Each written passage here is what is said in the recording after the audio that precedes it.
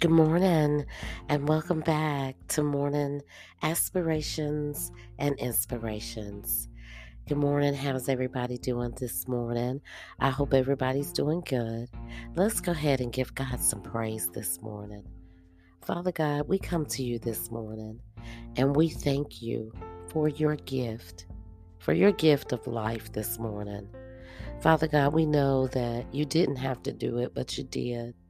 You woke us up this morning with breath in our bodies, with all our limbs working, with eyesight and the gift of hearing, and the gift of knowing and loving in a heart that beats. It beats for our loved ones and our family and friends, but most of all, God, it beats for you. I just want to thank you this morning, Father God, for the good and the bad. I want to thank you for allowing me to see the things that you want me to see, hear the things that you want me to hear. Father God, you said in your word to be slow to speak and quick to listen. And I thank you today for your wisdom, Father God. I thank you for wisdom. I thank you for understanding. And I thank you for your patience and your everlasting love. In Jesus' name, amen. So this morning, guys, I'm going to try something a little different. This morning on my heart, I was in Psalms 91, which is one of my favorite scriptures. And I thought I'd read a little bit of it for you this morning, just a few verses to take with you on your day. And this picks me up. It makes me feel good that my Heavenly Father is right there for me at all times, no matter what. And it goes a little bit like this. Psalms 91.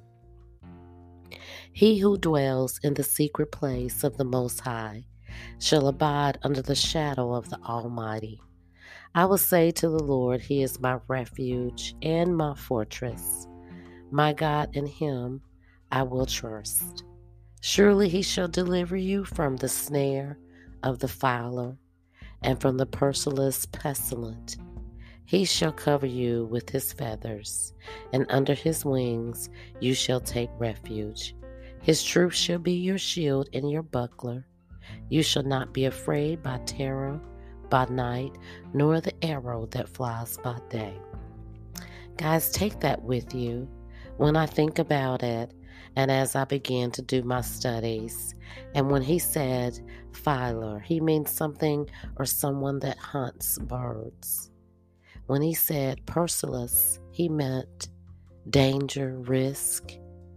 When he said pestilence, he meant plague. So those are all the things that he covers us with.